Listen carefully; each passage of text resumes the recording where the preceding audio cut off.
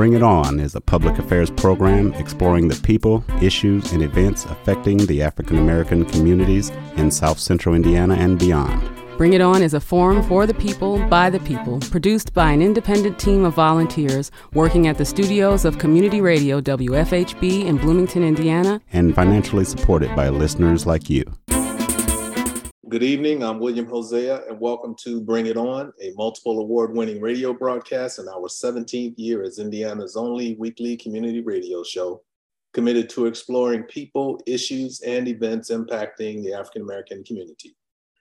I am naming this edition of Bring It On Point with William Hosea. So stay with me tonight because we have a number of legal topics and issues of late related to former President Donald Trump and his supporters. Some of these involve his continued attempts to return to power by campaigning on the big lie. Also, a laundry list of current discussion topics related to the big lie might read as follows: his continuing baseless legal challenges and conspiracy challenges, which can lead to the erosion and protection and preservation of our democracy and national security. Mounting evidence against Trump and the attempted coup prior to the election, and the ongoing battle between Trump and DOJ concerning classified documents. That list can go on, but fortunately, to help us navigate through this minefield, we've invited back our esteemed guest, IU constitutional professor, let me correct myself, retired IU constitutional professor, Joseph Hoffman. Professor Hoffman, welcome to Bring It On. Glad to be here. So let me start off by asking you to explain the process, how the process works that led to Judge Cannon's court. And after that, what do you make of her decision to approve Trump's request for a special master over these classified documents? Right. So the fight over the documents, as you know, is just one of many legal actions involving Mr. Trump, former President Trump, as well as the Trump organization that he headed before he became president. In some ways, it's kind of the tail on the dog because it's the last of the many legal actions that are underway. It's the one that sort of originated most recently when the government became aware that there were classified and other official documents that ex-President Trump had taken with him from Washington to Mar-a-Lago. And so this has been kind of like, you know, it's the last of a series of legal actions that involve Mr. Trump or his organization. That legal action involving the documents is basically a situation in which various branch agencies within the U.S. government, most notably the National Archives and the U.S. Department of Justice, have brought this action. Action is not the right word. They took action to seize documents that they believed to be wrongfully and illegally seized and taken by Mr. Trump. So the way it works is there are actually two statutes potentially involved here. These statutes date largely from the period after President Nixon, after his presidency ended in scandal. A statute was enacted by Congress called the Presidential Records Act. And that statute basically says that presidential records belong to the people, not to the president personally, but to the people of America, to the United States.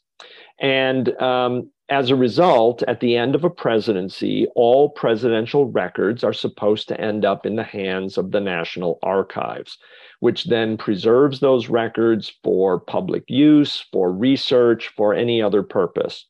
And it's all laid out in the statute. It's all pretty clear. The statute doesn't apply to personal documents, President writes a letter to some friend or something like that. It's not covered. It's not a presidential record. But all presidential records belong to the people, not to the individual who happens to hold the office of president. And what happened here is that, the National Archives became aware that there were boxes of documents that were, I think, unquestionably presidential records, some of them highly classified documents. Not personal diaries or personal letters, but official government documents that were being held by President Trump in boxes, not even secure boxes, just like cardboard boxes lying around, like when you move, right? And you have like 14 boxes in a spare bedroom somewhere.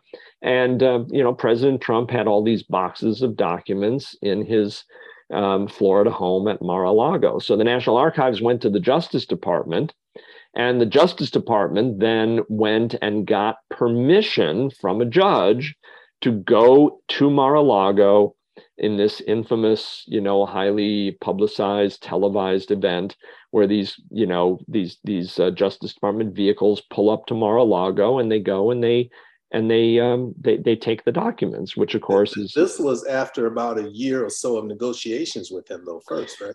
There had been a long process by which the archives had been requesting official documents to be transferred by President Trump and his subordinates to the archives as pursuant to the Presidential Records Act. And indeed, Trump lawyers representing President Trump had stated under oath that the documents had been, the requested documents had been transferred. There was there were no other classified documents at Mar-a-Lago. Well, that turned out to all be false. There were, in fact, many classified documents and many other documents that, while not classified, were clearly government documents. I should mention, there is another statute that is, I believe it's called the Agency Records Act, that says that documents generated by federal agencies are also public documents and go to the archives. And those documents are not even subject to the Presidential Records Act. So like if some agency of the government interacts with a president and there are documents that go back and forth, those documents are called agency records. And they're not even in question. I mean, those automatically by law are considered public documents. But what's happened now is that President Trump and some of his current lawyers are trying to argue that they're arguing two things, actually. One, that many of the documents that the Justice Department came and took, FBI agents came and picked them up, that many of these documents are not public records, they're personal documents of Mr. Trump. The problem with that is that there's actually a court precedent from the Clinton years where there was a dispute over some documents. They were actually tapes. President Clinton, before he left office, sat and made a bunch of interviews, kind of like we're doing right now. He made a bunch of interviews with someone who was going to write a book about the Clinton presidency. And the question arose later, were the tapes of those conversations between President Clinton and an interviewer, were those presidential records? And there was a dispute over that. And at the end of the day, a judge in Washington, D.C. made a decision that's still kind of like the lead precedent on how to read this particular statute. And that decision basically said, while a president is in office, the president gets to say whether a particular record that's not an agency record, which are automatically public, but the president gets to say whether any other records are presidential records or personal records. But that has to be done while the president is president. And in this case, there's no evidence at all, and President Trump's people aren't even suggesting that President Trump sat down and marked all of these documents as personal records while he was still president. Nobody claims that. That's ridiculous. He didn't do that. We're talking about 11,000 pages of documents. He didn't mark them as personal records while he was president. He's now arguing that he says they're personal And, but the problem is the precedent says you have to do that while you're still president. You can't say that after the fact when you get caught holding the bag, right? And so that's a bogus argument. He'll ultimately lose on that. Let me jump in there with another question real quick. Okay. So there have been some reports of him retroactively classifying documents. And are any of the lawyers trying to make that point in court? And what the lawyers have said, they're being very cagey. Lawyers need to be careful because if they lie in court, they can lose their law license. So what the Trump lawyers have been saying is, well, the FBI shouldn't have come and took those documents. For all we know, President Trump might be able to still declare them classified. Or possibly he can declare them personal. They're not saying he can because they know that would get them in trouble later. But they're raising it as one of those kind of Tucker Carlson questions. I'm just asking a question. I'm just asking. Could he still do that? I don't know. It's worth asking. That's kind of how they're playing it. I don't think there's really much chance that they'll win on that. The interesting thing is that the judge who's presiding over the legal dispute, Judge Cannon, a Trump-appointed judge, she hasn't even said anything in her rulings to date about those issues. It's pretty clear that she understands that those are bogus arguments. If he didn't declassify them while he was president, or for purposes of the Presidential Records Act, if he did not declare them to be personal records before he left office, it's pretty clear he can't do that now retroactively. And she hasn't even said anything about that. What she has basically weighed in on is a related question, or a distinct question. The second argument that the Trump lawyers are making is that some of these documents might be privileged.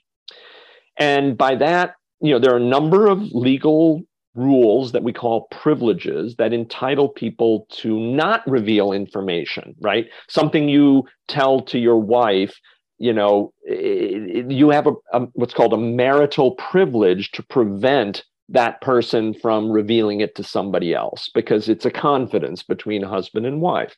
In this case, the Trump lawyers have at least a possible plausible argument that some of these documents might involve matters involving Trump talking to his own lawyers, which would be the attorney-client privilege. Others, perhaps more significantly, might be covered by the executive privilege that presidents have to keep things secret that relate to the carrying out of the duties of the president. And those are two claims of privilege that might apply in this case to some of the documents. And what the judge has said is, under normal circumstances, what would happen is the evidence would be seized by the government, and then the government would look it over, and the government would say, here, it would give back the things that are privileged. It would say, here, we're not supposed to have these things, so we're going to give these things back to you, and we're only going to use the ones that are not privileged. And then there could be a legal fight about that, about whether they did that properly. In this case, what the judge did that was remarkable, really remarkable and unprecedented, was to say, we're not going to let the government even have the first chance to look at these documents. I'm going to stop everything immediately, and I'm going to appoint a special master, an independent third party, who will have to review the entire 11,000 pages of documents in order to sift through them page by page and then give the ones to the government that they're allowed to have and return the ones to Trump that he's allowed to have. That is really unprecedented. And the judge sort of admitted that and said, yes, but I'm going to do it because he's an ex-president. She didn't say, and because I love him for appointing me, but basically because he's an ex-president, I'm going to bend the rules here and say the government can't even look at the documents until some third party has reviewed them. Now, of course, all of that in the end is going to matter very little in terms of the outcome, because the documents that are privileged, and they're going to end up back with Mr. Trump. And the documents that aren't privileged are not privileged, and they're going to end up with the government. But the problem is that, and this is sort of typical Trump legal strategy, this whole process is going to take months. The judge said that the special master should try to review the documents by November 30th. Notice, by the way, that gets it past the fall elections, the midterm elections. And who knows how much longer than that it will take, because there'll probably be appeals from his decision. So, you know, it's the typical sort of strategy of delay, throw up as many roadblocks as you can in hopes that you can put this off long enough that people will forget. That's basically what's happening over the privilege issue. So but we have a Trump-appointed judge who's seemingly giving him exactly what he needs to delay. Correct. She made what was an unprecedented decision to stop the government investigation in its tracks and appoint a special master and give the special master 3 months to work through these documents, these 11,000 documents. Oh, and by the way, Mr. Trump is supposed to pay for all of that, for the costs of the special master, because he's the one who went to court to his judge and requested it. We'll see how, successful the special master is at collecting on that bill. Well, the Republican Party will end up paying for it, just like they do everything else, Well, we'll see. There's a long history of President Trump, declining, shall we say, to pay his legal bills. So we'll find out. We'll find out about that. But that's what's happening in the documents case, is that it's basically currently it's held up. Now, I should point out about 3 days ago, Friday, I don't know what date this is airing, on September 16th, September 16th, the Justice Department did appeal a small portion of the judge's decision, not the entirety of it. The government basically said, well, we'll go along with the special master. It's somebody we kind of trust. So we'll assume that in the end, we'll get most of the documents we want. But the government said, we're going to appeal the part that says we have to stop using the classified documents to verify that our national security interests have not been harmed by all of this. Part of the judge's order said the government really can't do much of it. She didn't say they had to stop the national security investigation, but what she said is they have to stop the criminal investigation while the special master does his thing. And the government says, well, wait a minute, those two things are so closely related that in order to stop the criminal investigation, it means we can't even look to see whether our national security interests have been harmed, which means our national security is compromised while we're waiting for the special master to get his work done. And that part of the decision, the government has appealed to the 11th Circuit. So we will see, there could be an order any day that would at least allow the government to work with some of these documents while the special master does the privilege review, as they call it. So the 11th Circuit Court could address that appeal in a matter of days? That is correct. And then, of course, that could in turn go to the U.S. Supreme Court. Yeah. But that is only on a small portion. That's on whether the government can keep doing some of its work while the special master churns away on the 11,000 documents. So that's been pretty much put on hold for the time being. The ultimate question in all of this, and of course I realize he's a former president, which carries some weight in this whole mess, but considering everything that this guy has done and is doing, he's still walking around free to continue his movement to basically overturn the government, undermine democracy. And it seems the longer that it takes to address that issue, the more this cancer will spread. And you have to wonder if we'll get to a point where we cannot stop it. Well, let's pull back like to a real big picture view of this, right? Yeah. So, by the way, I should say, I want to give full credit. The New York Times, I believe just today, the day of our interview, Monday, the 19th of September, ran a really nice column basically describing all of the legal actions involving Mr. Trump that are currently pending.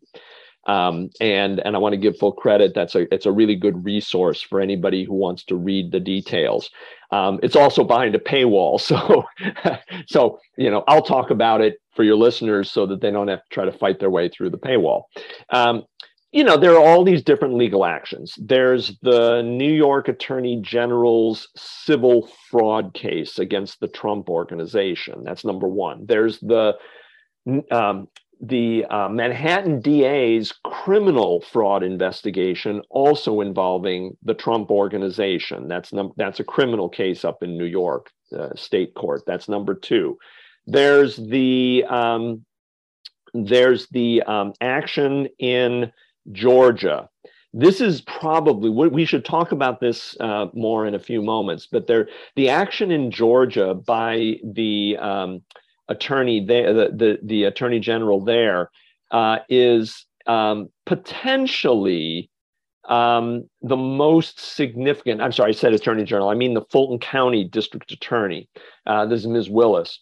District Attorney Willis, her criminal investigation into the effort to overturn the Georgia vote, the infamous phone call, find me 11,780 votes, that whole thing. There's that. So that's an election fraud case. That's a third legal action. There is, of course, the January 6th investigation. This is Merrick Garland. This is the U.S.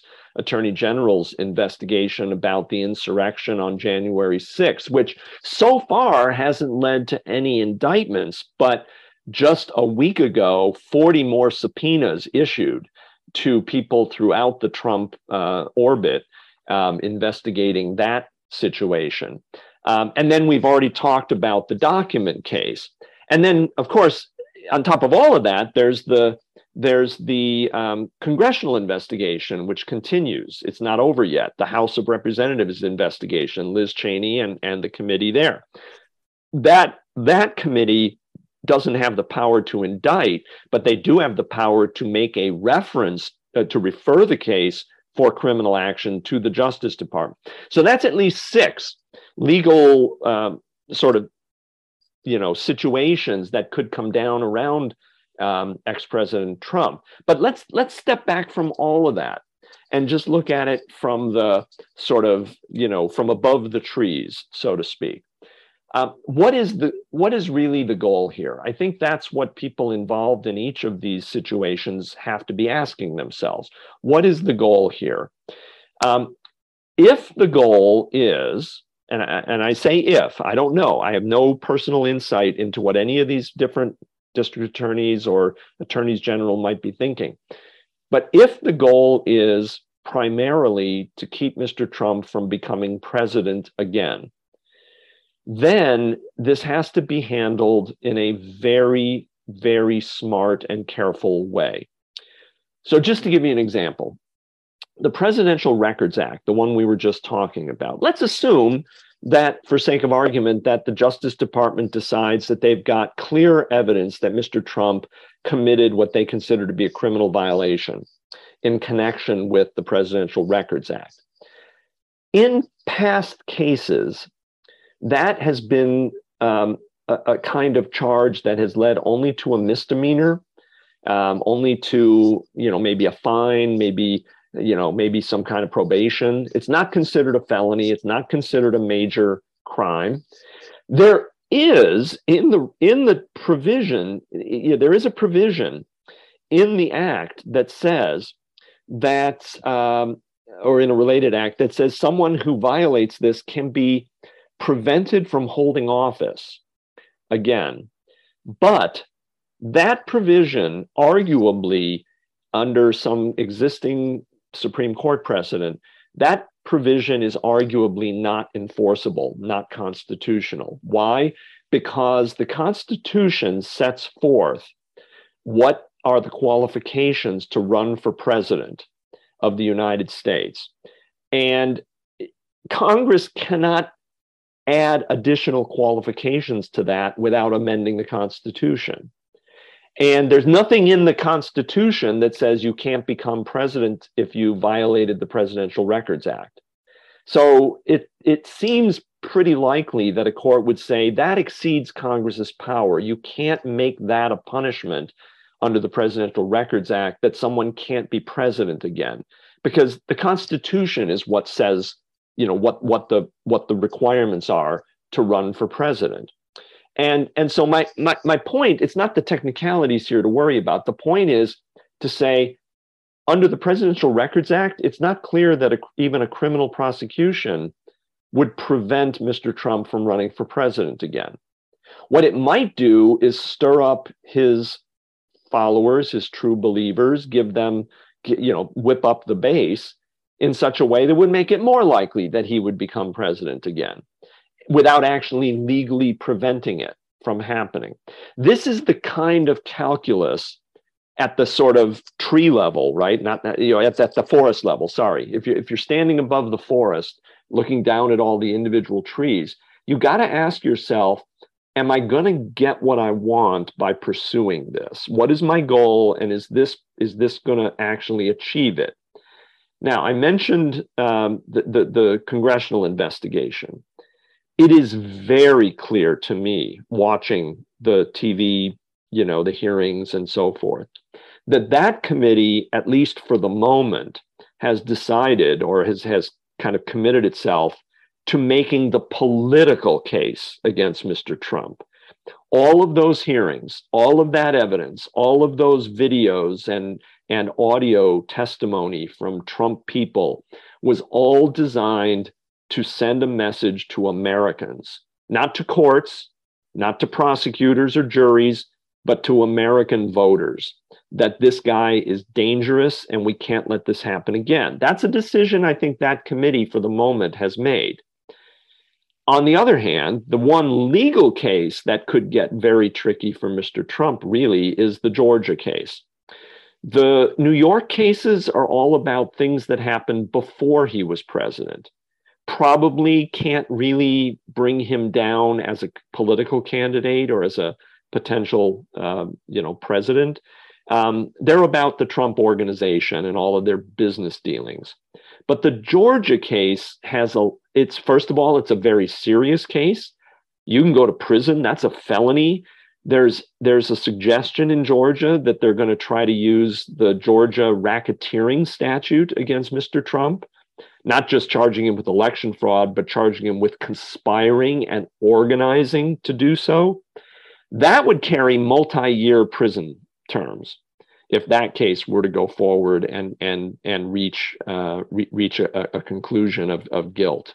So all I'm trying to say is that on some level, you kind of almost have to step back from the technicalities of each of these different legal actions and ask yourself, is pursuing this going to get where we want to go? Is it going to achieve the ultimate goal that we're seeking?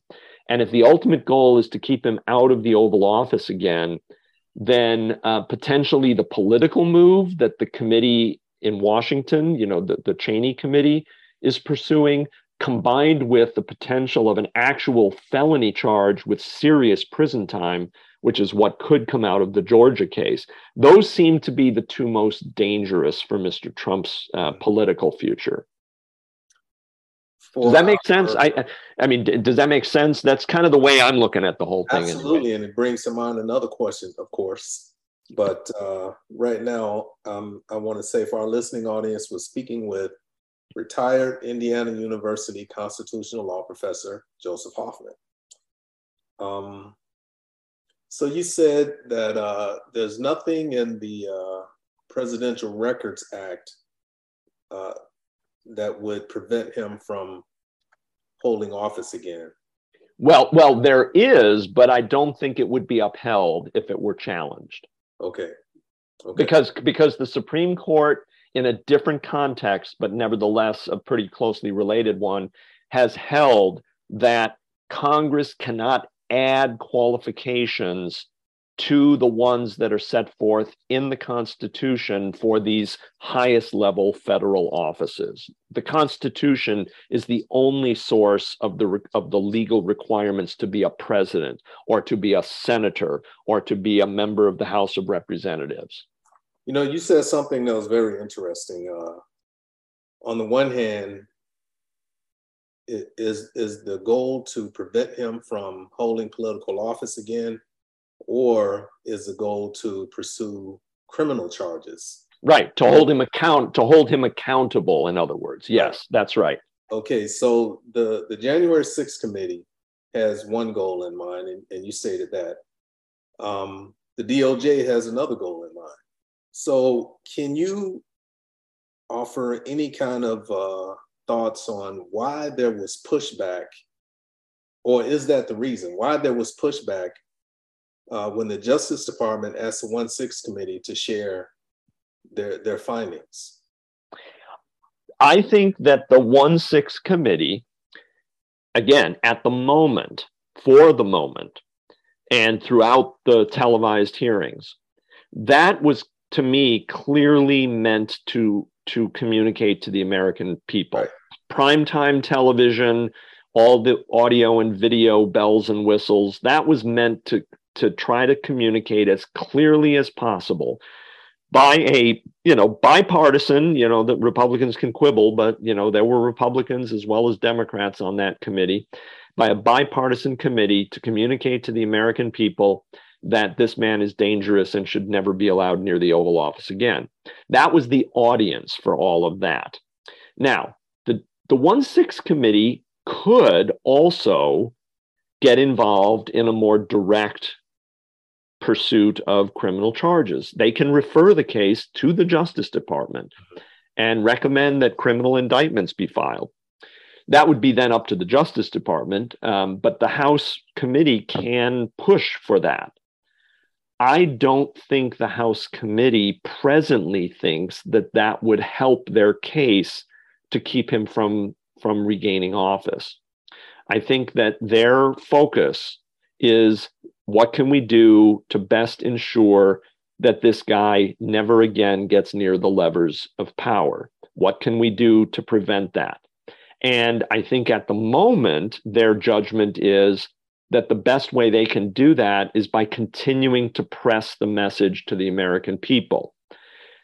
If they get to the point where they think, that's not working, or we need to go further, if they think that referring the case for criminal action to the Justice Department and trying to get some kind of criminal indictment brought against him, if they think that's the better strategy, I have no doubt that they would pivot in that direction.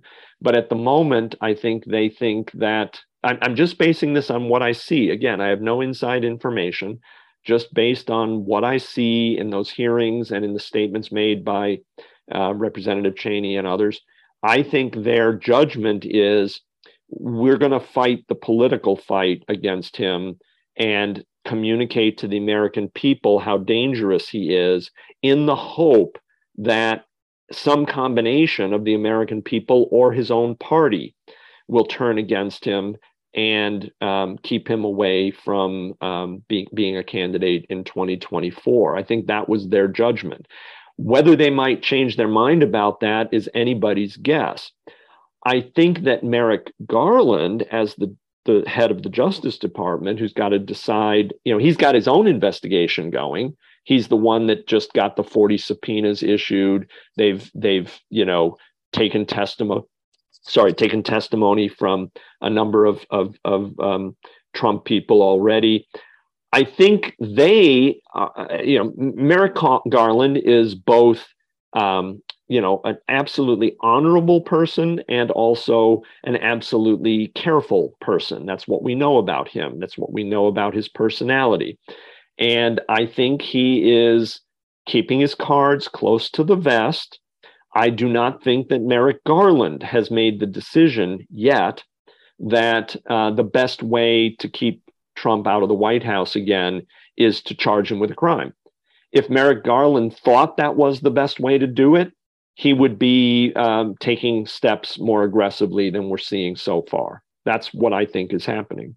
You know, so far, Steve Bannon has probably been the most,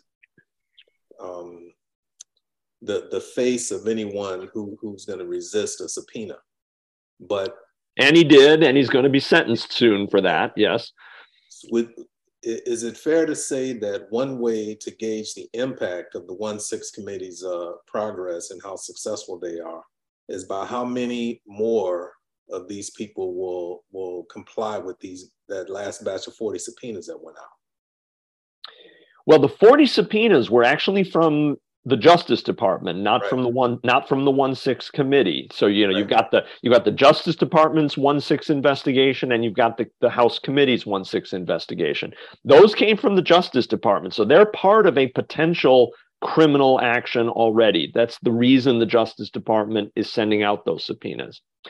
I think that in any prosecutorial situation, I think any prosecutor would tell you that part of what you do in a complex criminal investigation is you begin by pursuing what you might call lesser fish, smaller fish, in the hopes that you can get them to turn on and reveal damaging information about the bigger fish. And part of what's happening, I'm sure, with these 40 subpoenas is an effort to see if they can turn some of President Trump's previously loyal supporters into witnesses against him. A certain amount of that already happened in New York in the fraud case, right?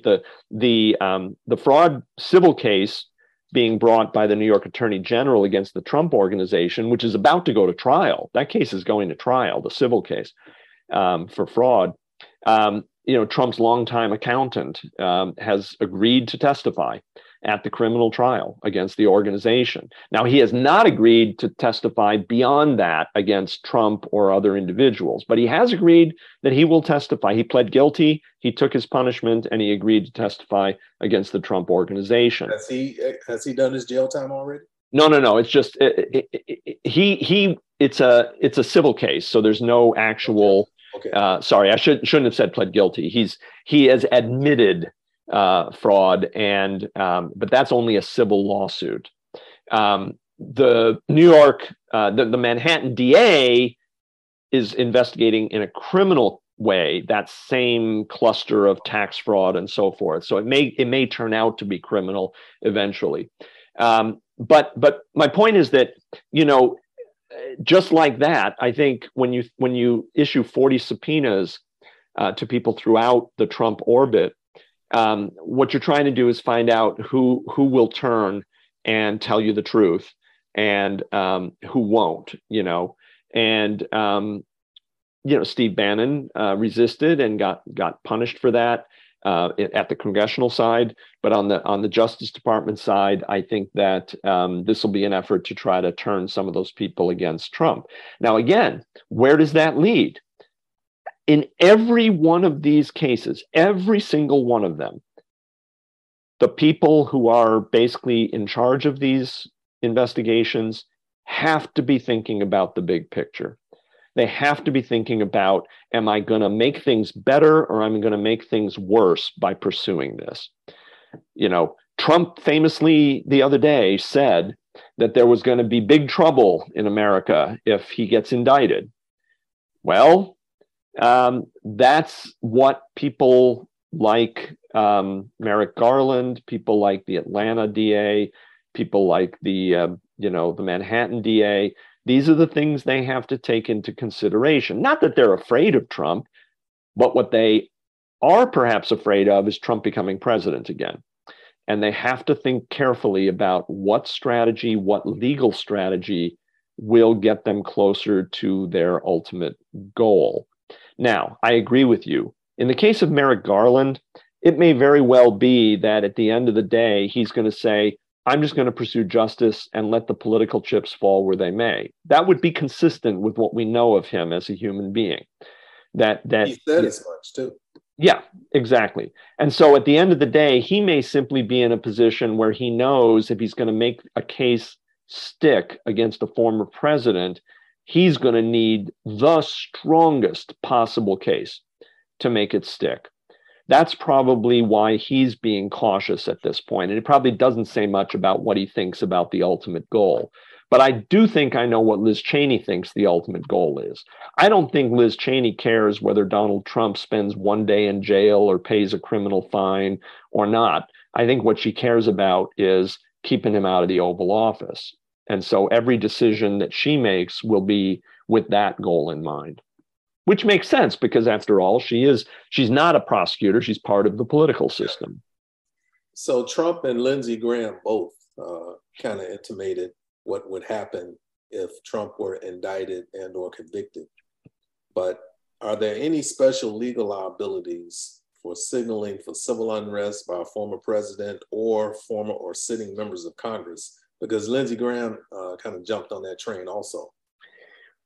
Well, let me put it this way. If what happened on January 6th doesn't count as inciting or insurrection, then what's happening now probably doesn't count either, right? I agree with you that that's a statement that sounds like you're hint, hint, wink, wink, telling your supporters to riot. But, you know, we got even more than that on January 6th.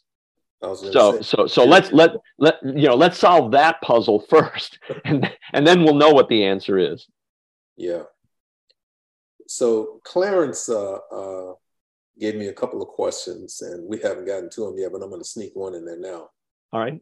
Can a former or sitting president be indicted? If not, then why do we impeach them? And I know the Senate has to prosecute after the House impeaches a president. That's correct.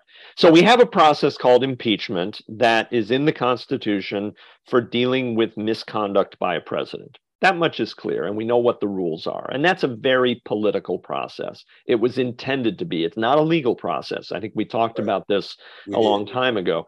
That's a very openly political process.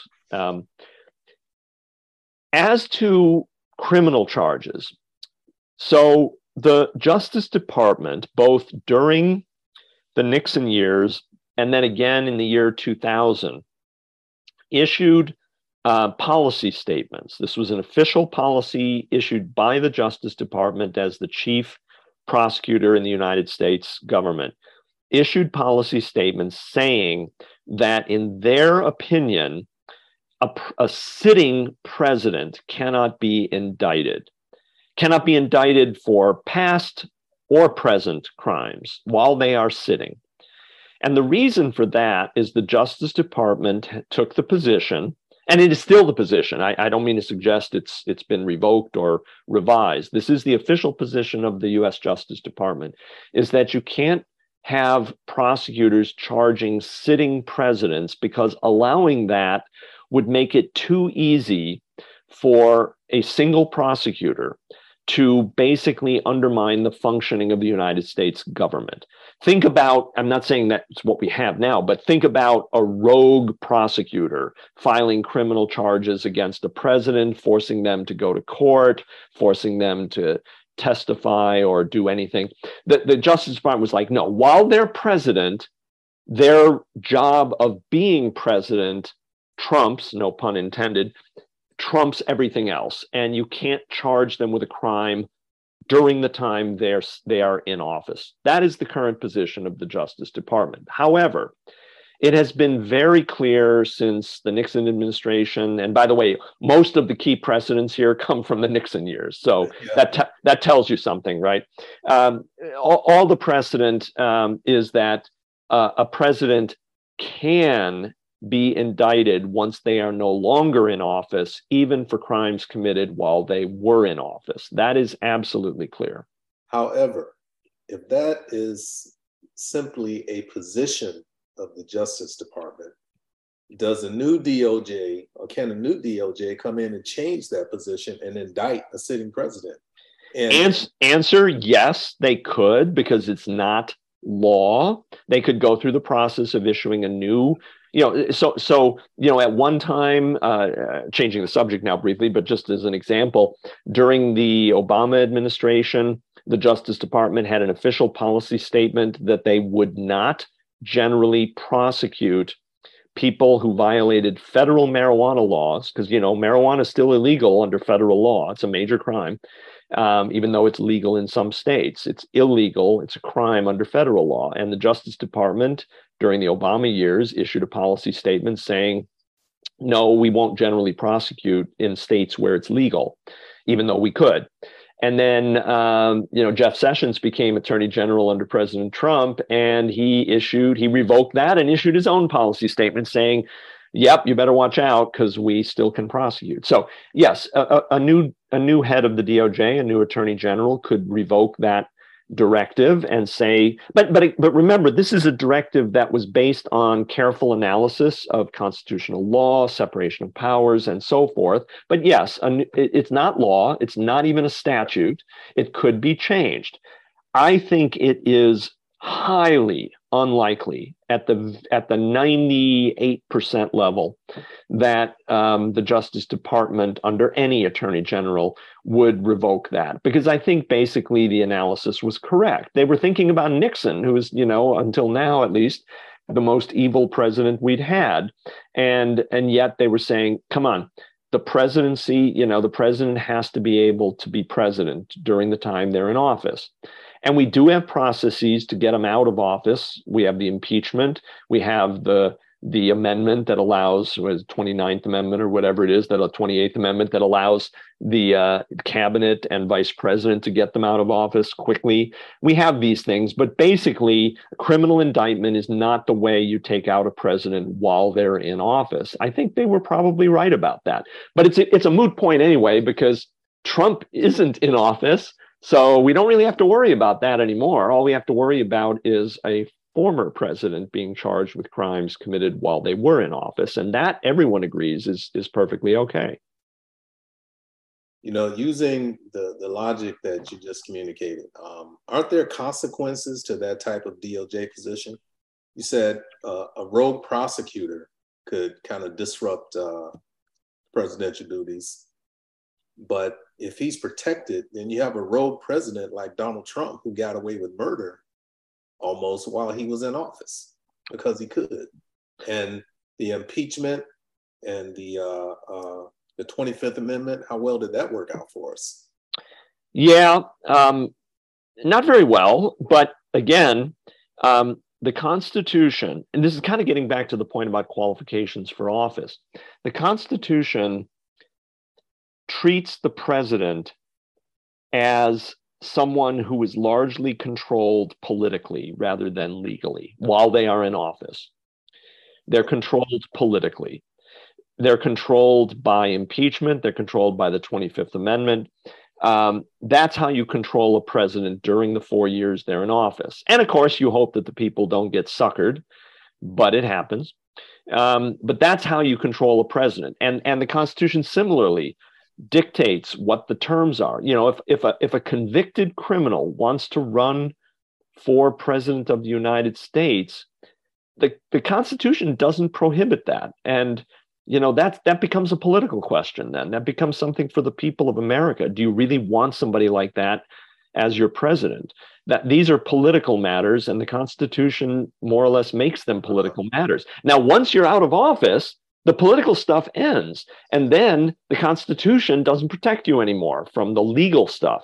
Now all that legal stuff comes back. So Trump is now facing legal actions for things that he did before he became president, for things that he did while he was president, and for things that he's done since he was president in the case of the documents at Mar-a-Lago. All three of those are now the subject of legal actions, which is perfectly appropriate since he no longer performs that constitutional role anymore. Now that I should point out is precisely why it's just another reason why Judge Cannon's ruling was rather strange to make such a big deal out of the fact that he's a former president. When he becomes, on the day he becomes a former president, he's no different from any of the rest of us when it comes to legal proceedings. Okay. However, that's the way it's supposed to be. But back in June of 2017, we had a contractor who was arrested for leaking a single classified document and went to jail for a few years. Donald Trump has been treated with kid gloves, you know. Well, and again, while he was president, that was surely more or less dictated by the Justice Department's policy that you don't go after a president while he's sitting in office. But once he's done, and by the way, I don't want anyone to think that what I'm saying is that the president is completely above the law while they're in office. That's also not true, right? That was the most famous separation of powers executive privilege case in American history, once again involving Richard Nixon, was the case of U.S. versus Nixon, when Watergate was all being revealed and some of the people involved in the actual break-in were being investigated and charged with crimes by the special prosecutor. The special prosecutor subpoenaed Richard Nixon, sitting president, while in office, and said, give us the tapes of your conversations with all these bozos. And Nixon refused on grounds of executive privilege, and the US Supreme Court unanimously, in 3 weeks after the case was heard, ruled that he was not entitled to claim executive privilege under those circumstances, and that not even a president is above the law. But that was about someone else's crime, right? The investigation there was about the burglars and about the evidence that Nixon had that was necessary to prosecute those burglars. Okay. Of course, the same evidence was also going to show that Nixon was a crook, but Nixon was blocking the evidence from being used against other people. And the US Supreme Court unanimously, with one abstention, said that a president cannot refuse to turn over evidence in that situation. So even a sitting president has certain legal obligations that they must comply with, no question. But when it comes to charging a president, the Justice Department says, yeah, we don't think that's appropriate because we might need the president to call out the nukes or, do something important, and we can't have them hassling with legal actions while they're sitting.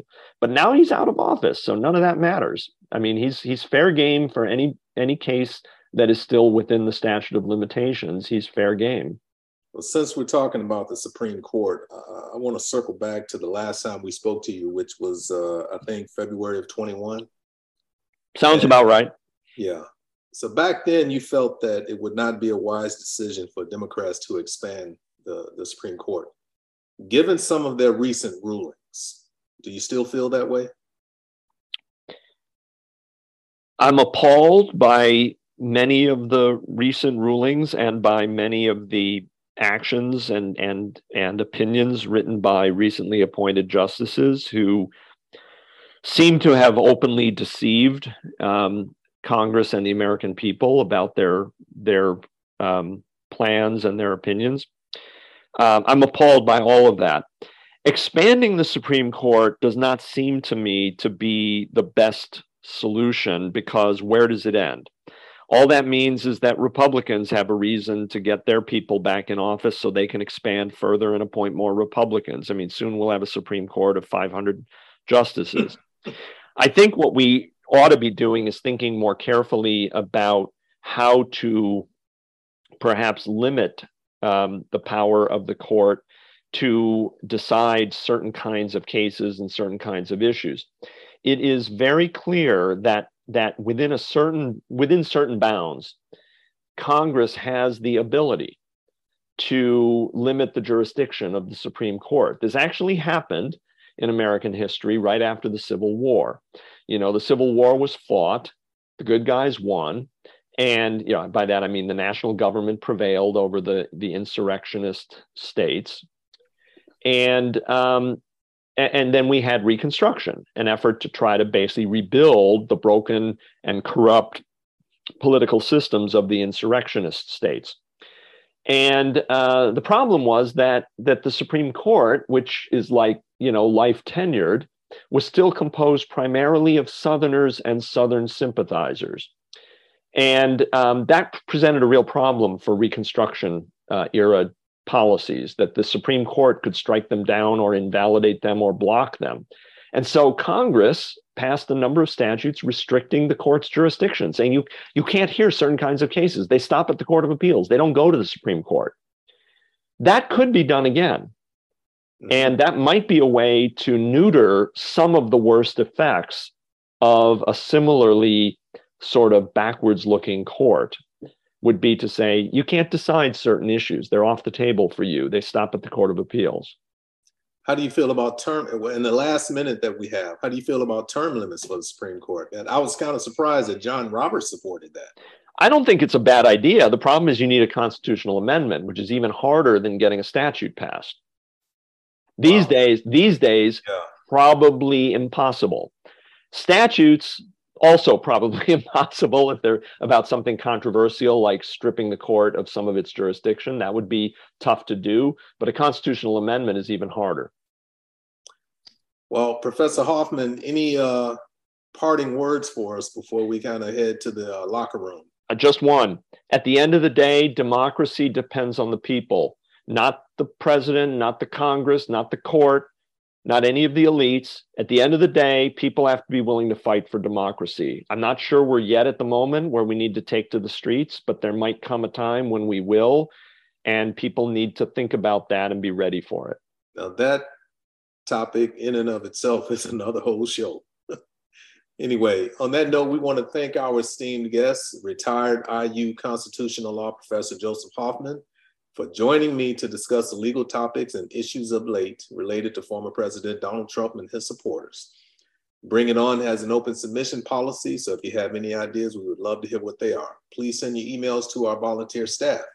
We want to make sure we share any and everything affecting the African-American community with our listening audience in Bloomington and beyond.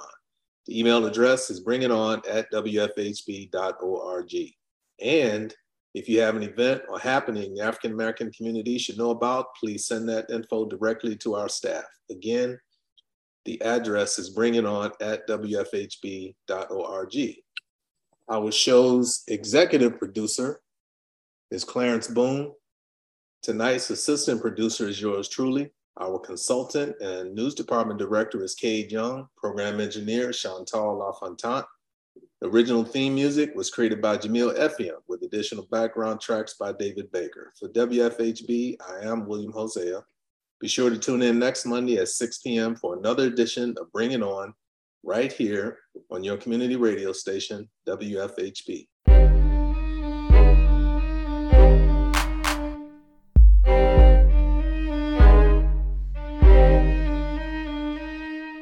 You've been listening to Bring It On, a volunteer-powered production of Community Radio WFHB in Bloomington, Indiana. Bring It On is your forum for open dialogue on the people, issues, and events affecting the African American community in South Central Indiana and beyond. Send your comments, suggestions, and story ideas directly to the Bring It On staff. The email address is bringit@wfhb.org. That's bringit@wfhb.org.